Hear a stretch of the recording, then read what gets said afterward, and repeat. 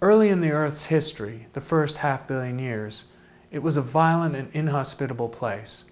The crust had just formed. Volcanism was extreme and very active. There was much lava flowing and the surface was barely solid, certainly not hospitable for life. The primary energy sources for plate tectonics were radioactive decay deep in the core and the cooling of the core with heat radiating outward.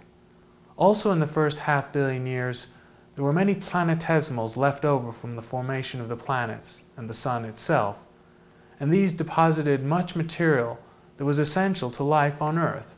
For example, ices from early comets and meteors were deposited.